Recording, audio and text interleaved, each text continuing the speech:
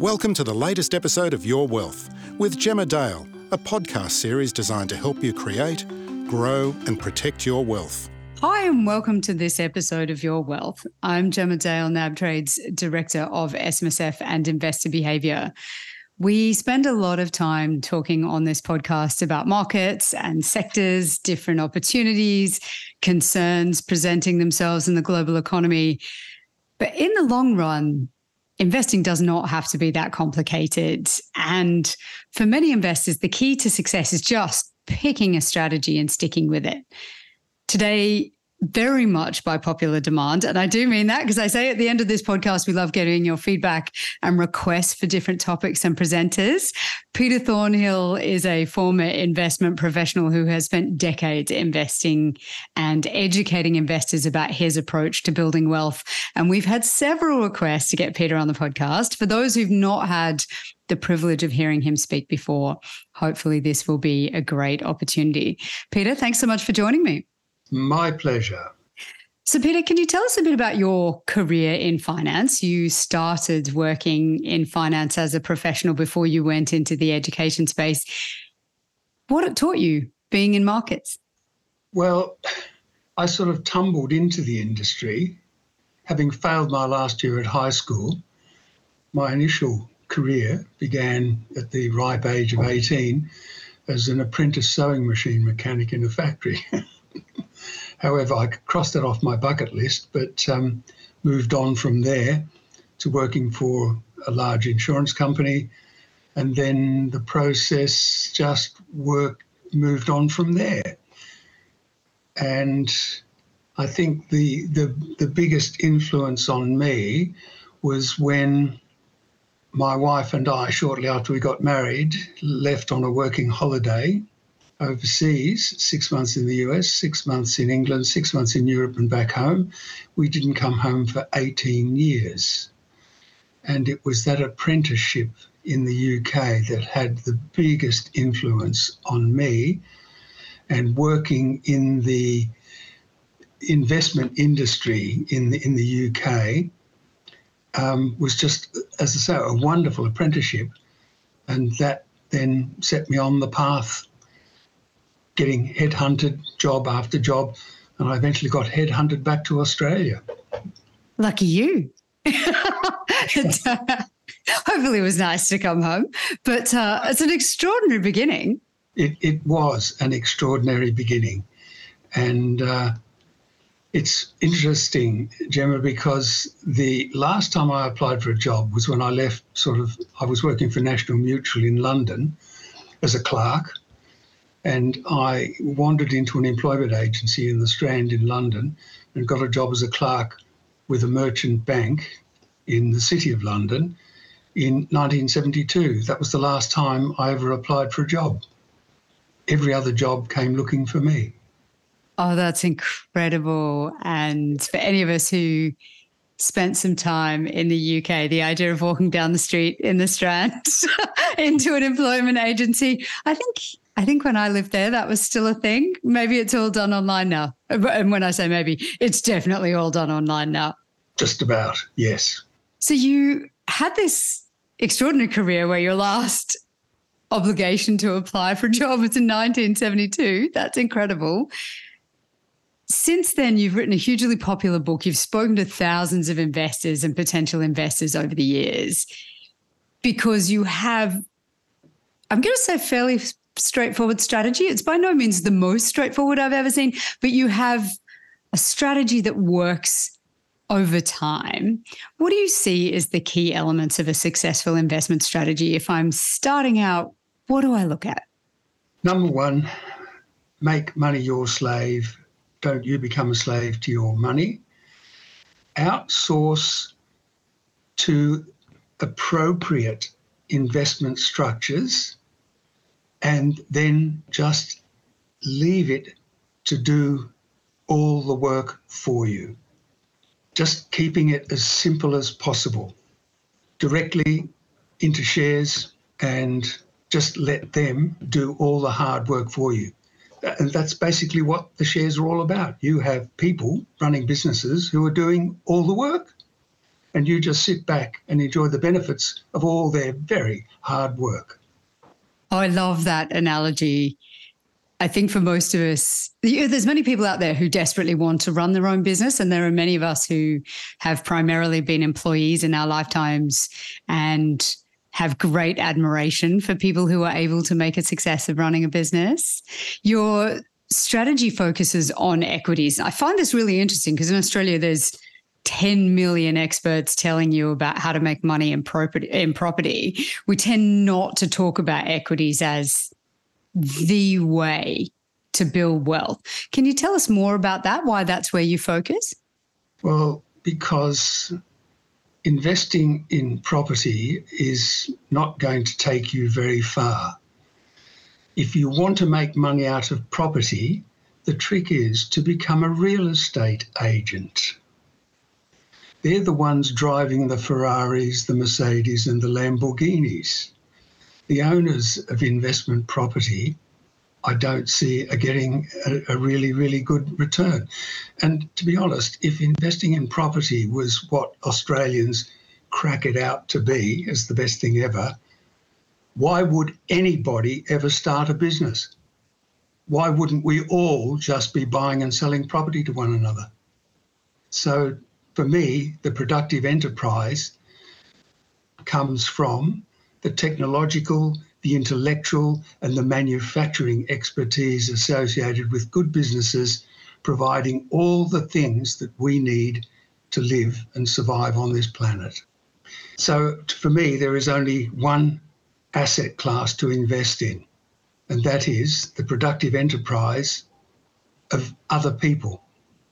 Oh, I love that. And there are those who say quite clearly properties, and it's not a productive asset, right? It's a social asset. You need it to be able to live somewhere, but it's not productive. It's not creating anything new. When you talk about productive enterprise, and that's a beautiful way of describing what equities should represent, what sort of shares are you looking for? So when you're going to invest in shares, and the universe has changed, I imagine, a great deal from when you started. When I first started investing, ETFs didn't really exist. If you wanted to get a diversified portfolio, you kind of had to build it yourself or pay someone to do it for you. What do you look for when you're building a portfolio of productive enterprises? I'm looking for the industrials. So you've got two major sectors in the Australian share market, for example, and that is industrials, resources. Well, there's three: industrials, resources, and property. And if the charts that I have clearly show that industrials are top of the pile, then resources, and then property. And to me, I cannot see the point of adding property, cash, and resources to an industrials portfolio to drag it backwards. So it is purely industrials that I am looking for. So this is interesting, and there would be a lot of investors who've done extremely well out of investing in resources over the years who might need some convincing of the merits of looking at industrials. What's the appeal? What do you like most about industrials? And are there any specific sectors that appeal to you more than others? No, not really. And, resource companies dig stuff out of the ground, then industrial companies use those resources and add all the value. You dig a few resources up and you then have Cochlear make a bionic ear selling for a multiple many times over. We dig iron ore out of the ground and export it. And we then import it, re-import it as a car. We export it about, $200 a tonne. We re-import it at $20,000 a tonne as a car. Once upon a time, we used to make cars. We made Holdens at Fisherman's Bend. We made Fords at the factory in Broadmeadows. We've given all that away. We export everything, all the raw materials, and then we pay through the nose to re-import it all. So I want to stay at the pinnacle, which is the manufacturing companies and where all the value add occurs. I think that has great appeal for many people. And although we've made an awful lot of money out of digging things out of the ground, it's hard to see that as a particularly sophisticated enterprise, perhaps. So one of the key pillars of your strategy is focusing on income specifically. And I find this really interesting. You've mentioned Cochlear, which is an extraordinary company, right? It's a global leader in its field. It's doing wonderful, wonderful work, but it's not necessarily known as a super high dividend paying company. Talk to us about the focus on income and on dividends over time. Okay, Gemma, you've just hit a key element there. CSL is another Australian brilliant winner. And people say to me, oh, yes, but it doesn't pay much income. Look at the low yield. And immediately the hair on the back of my neck stands up. Yield is an abstract number derived from dividing the dividend by the share price. Okay? So it's an abstract number, and the fluctuation in the share price or the dividend can therefore alter the yield. So we have this issue, therefore, that people look at a company like CSL or Cochlear and say, oh, it doesn't pay much in the way of dividends. The best dividend-paying shares in my portfolio are many of the lowest yielding, 1 or 2%. But you have to look at the gradient of the growth. So if the dividends and the share prices are rising stratospherically, 1% of $1,000, 1% of $10,000, 1% of $100,000, 1% of $1 million, your income is going stratospheric with it. And this whole yield thing has been a pain in the neck for me in particular, because people keep looking at the yield as a means of judging the income. But it tells you nothing apart from what the share price and the dividend were at that particular point in time. It's the long-term growth of both capital and income may give you a low yield, but the growth in the income dollars just keeps going into the stratosphere.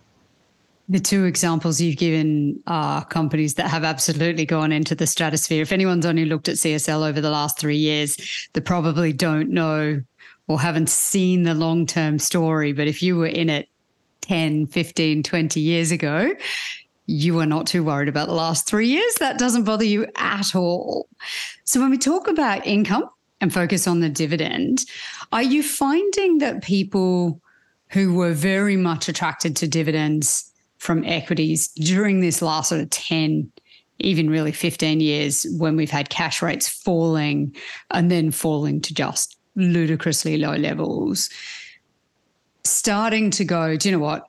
I'm okay now. I would rather take the capital fluctuation issues with equities off the table and go back to a term deposit that suits my risk profile better? Are people switching away from equities now and just heading to term deposits, do you think? Well, I certainly hope not. And I have been doing my damnedest over the last 30, 40 years to get people not to do that. But you're quite right. And one of the saddest things is the media has a huge influence on people's perceptions, because your perception is your reality and my perception is my reality. Perceptions enable two people to look at the same thing and see two totally different points of view. And so this chasing a higher yield on a term deposit means in the long term, you are going to screw your income hopelessly. So how do you recommend people look at dividends then and the perceived risk they're taking with equities? If the focus is on the dividend and yet people are having trouble disassociating from the concept of yield for something like CSL, we're going, it's only paying 1%. How exciting can it be? How do you suggest they look through that?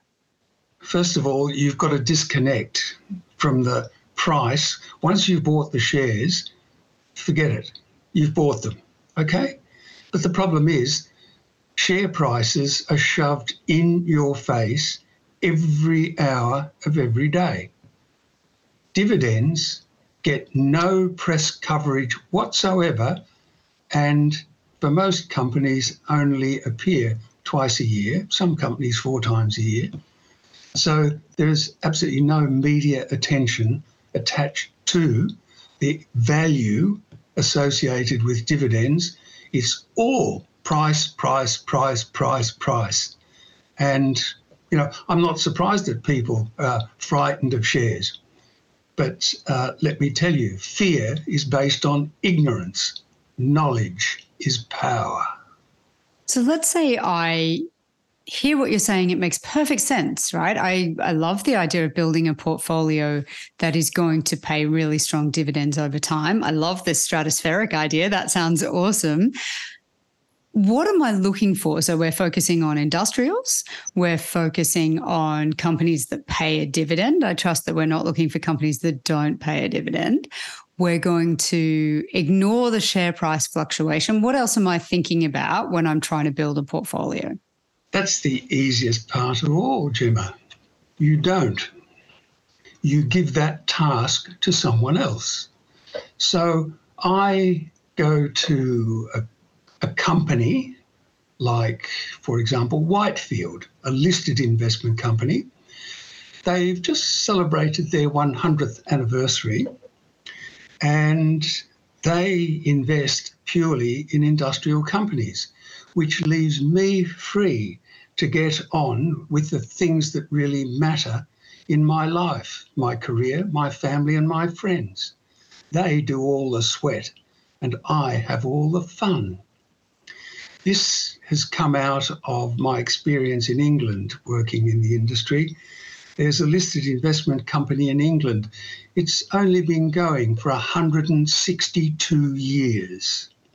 And it's just celebrated its 56th consecutive year of dividend increase. What more do I need to know?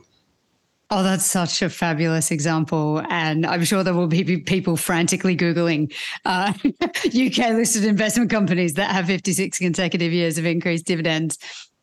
When I do think about what else people want to know, I can absolutely guarantee you that our investors would be asking what you pay for someone to manage a listed investment company for you. They worry about fees, for example. And in Australia, they worry very much about discounts to NTA. So for anyone who's unfamiliar with listed investment companies, it's not like an ETF where you're effectively paying for the value of the underlying assets.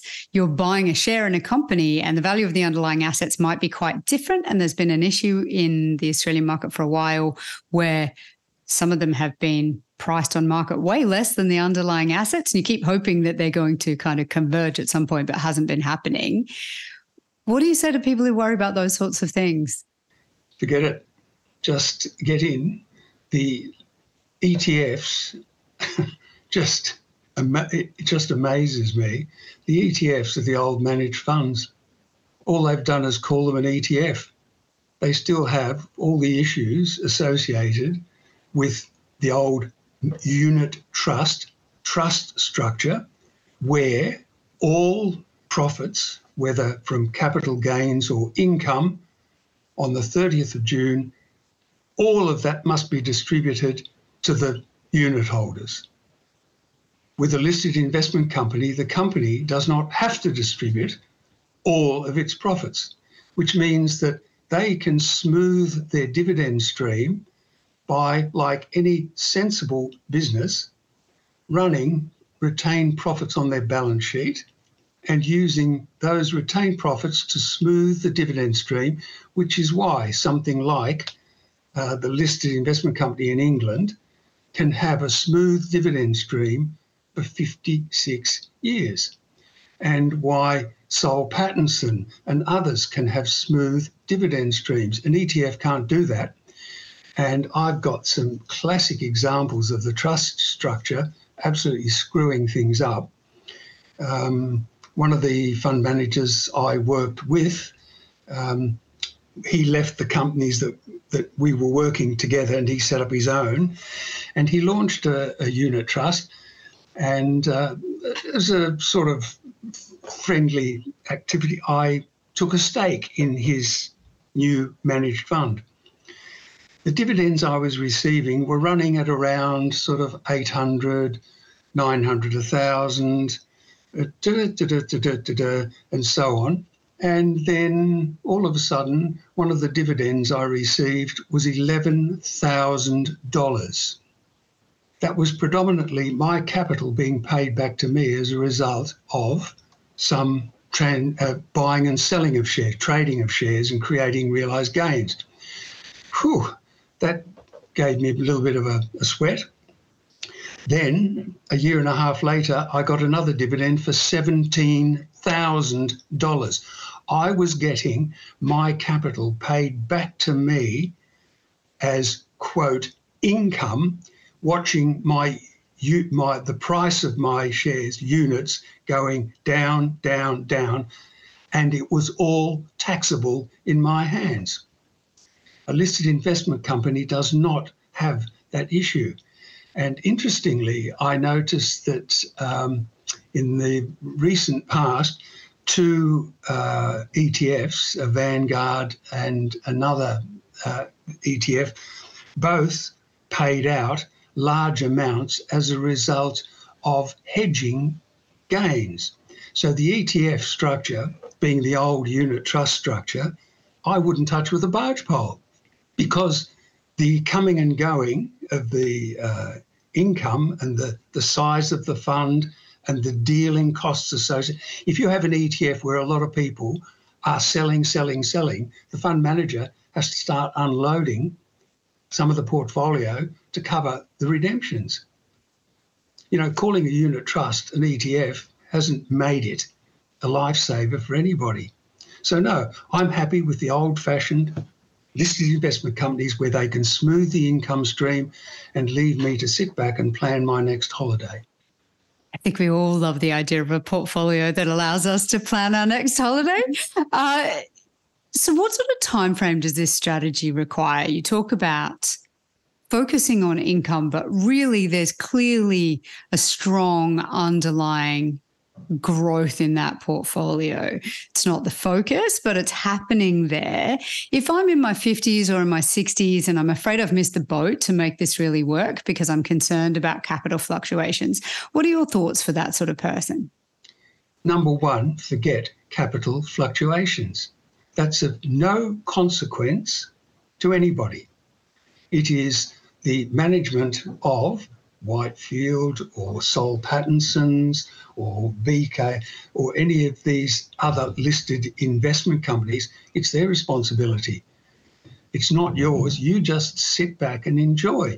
The focusing on prices is just a totally useless distraction.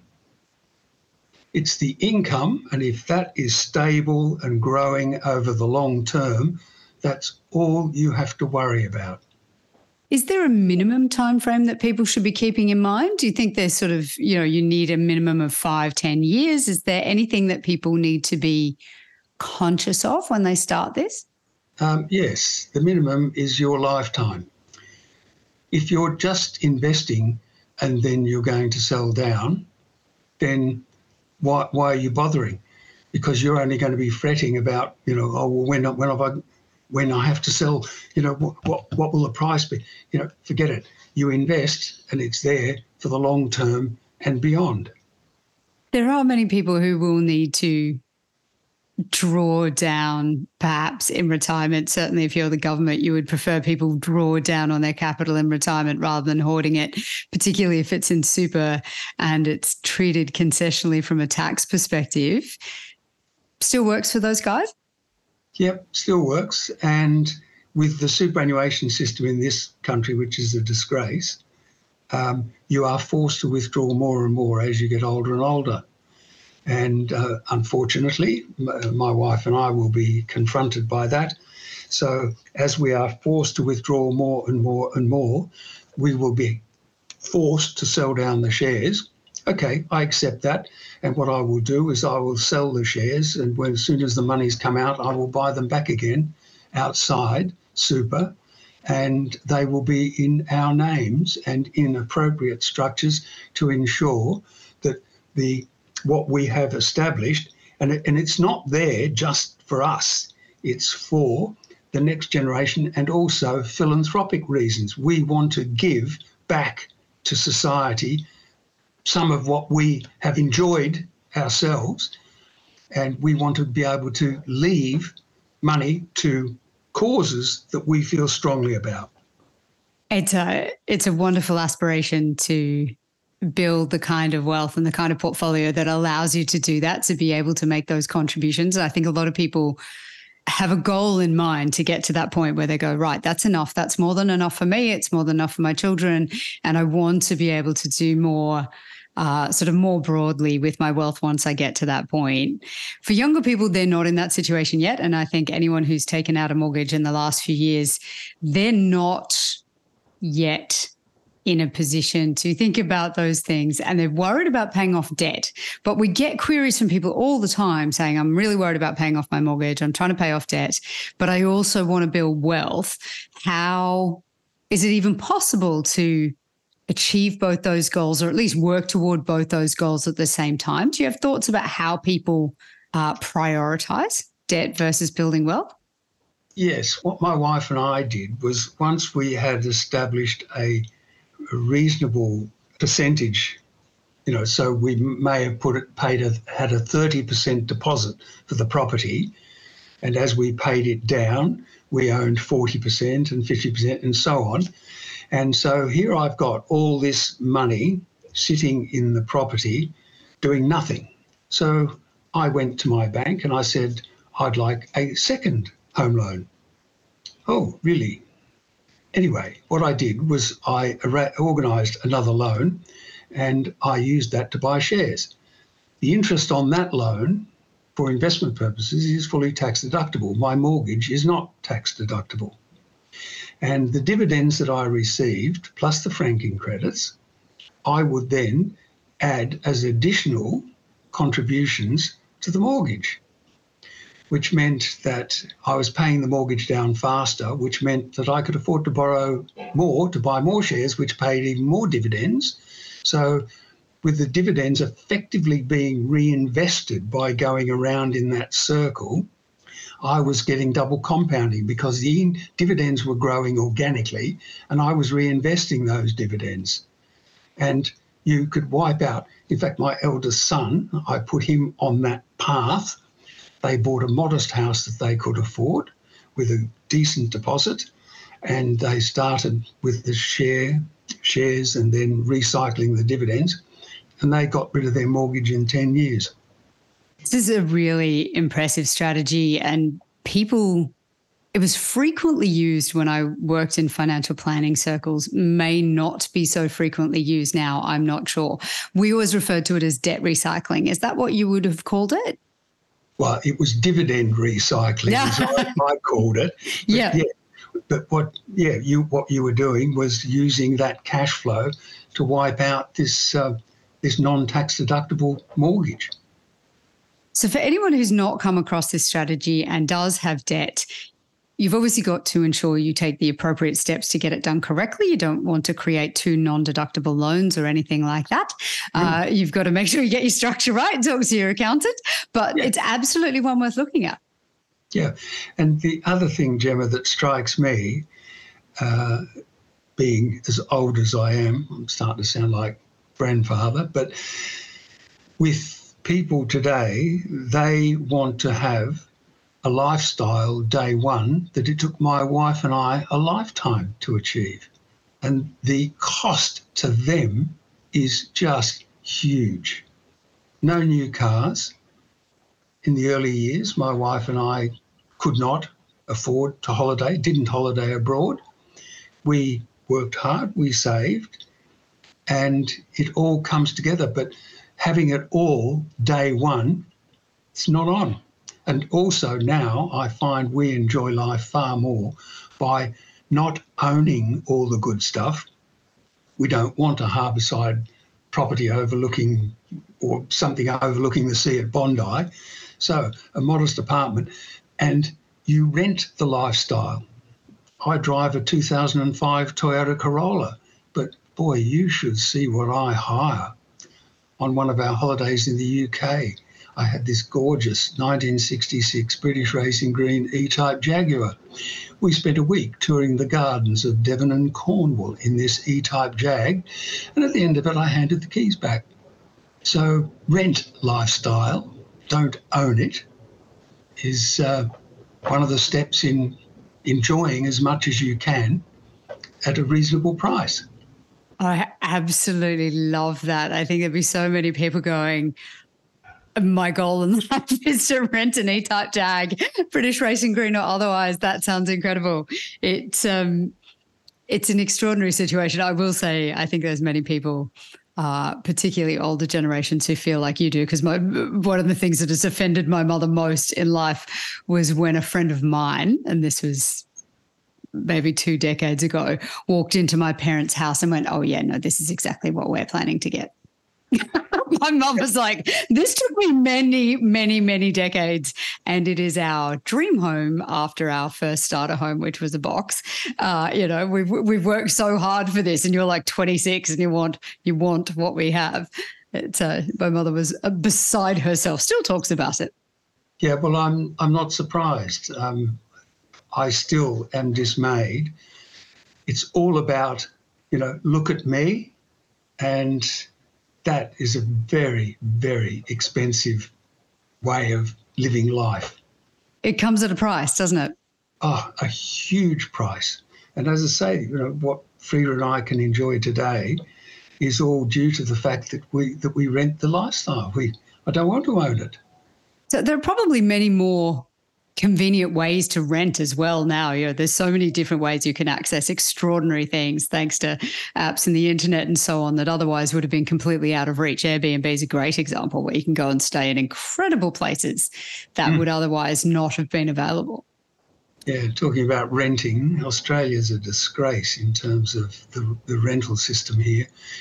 Most of Europe, you have long-term residential leaseholds rather than the holiday lets that exist in this country. And it makes it extremely tough for a younger generation.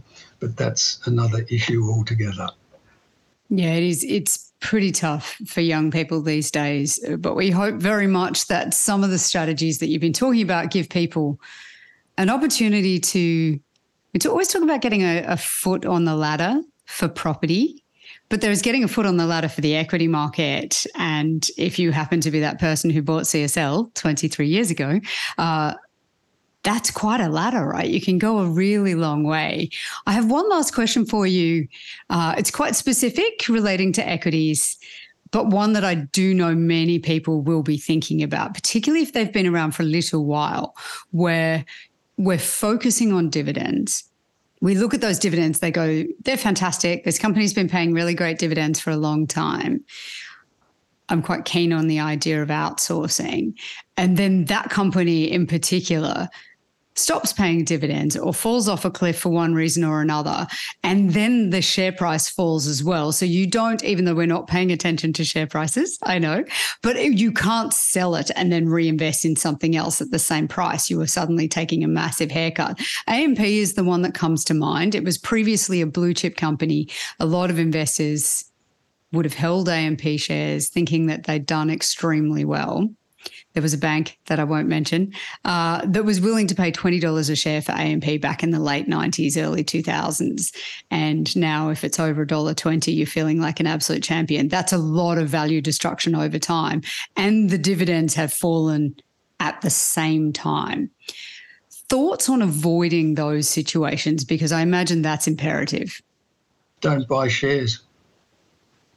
And I say that because if you are buying individual shares, I hope you have the ability to analyse the company's accounts, to attend every annual general meeting and vote every year at their AGMs, or buy a listed investment company where all that hassle disappears into the hands of a team of analysts and a board running that listed investment company at MERs, or management expense ratios, of about 0.13, 0.2 perhaps, and been doing it for 100 years, and you just sit back and get the dividends and stop wasting your time on something you know nothing about. For someone who had your experience professionally, it's quite a vote of confidence that you're happy to hand over your funds to someone to go, do you know what? I trust you to do as good a job as I would do, and I'm willing to pay fairly modest fee for the privilege. I think a lot of people will take some comfort from that. Peter, there's so much more we could cover. We've covered a lot of ground, actually, and hopefully people can take some strategies away. But you've been good enough to document your thoughts on how to do this over time. Where do people go to find out more about you and the strategies you've talked about today?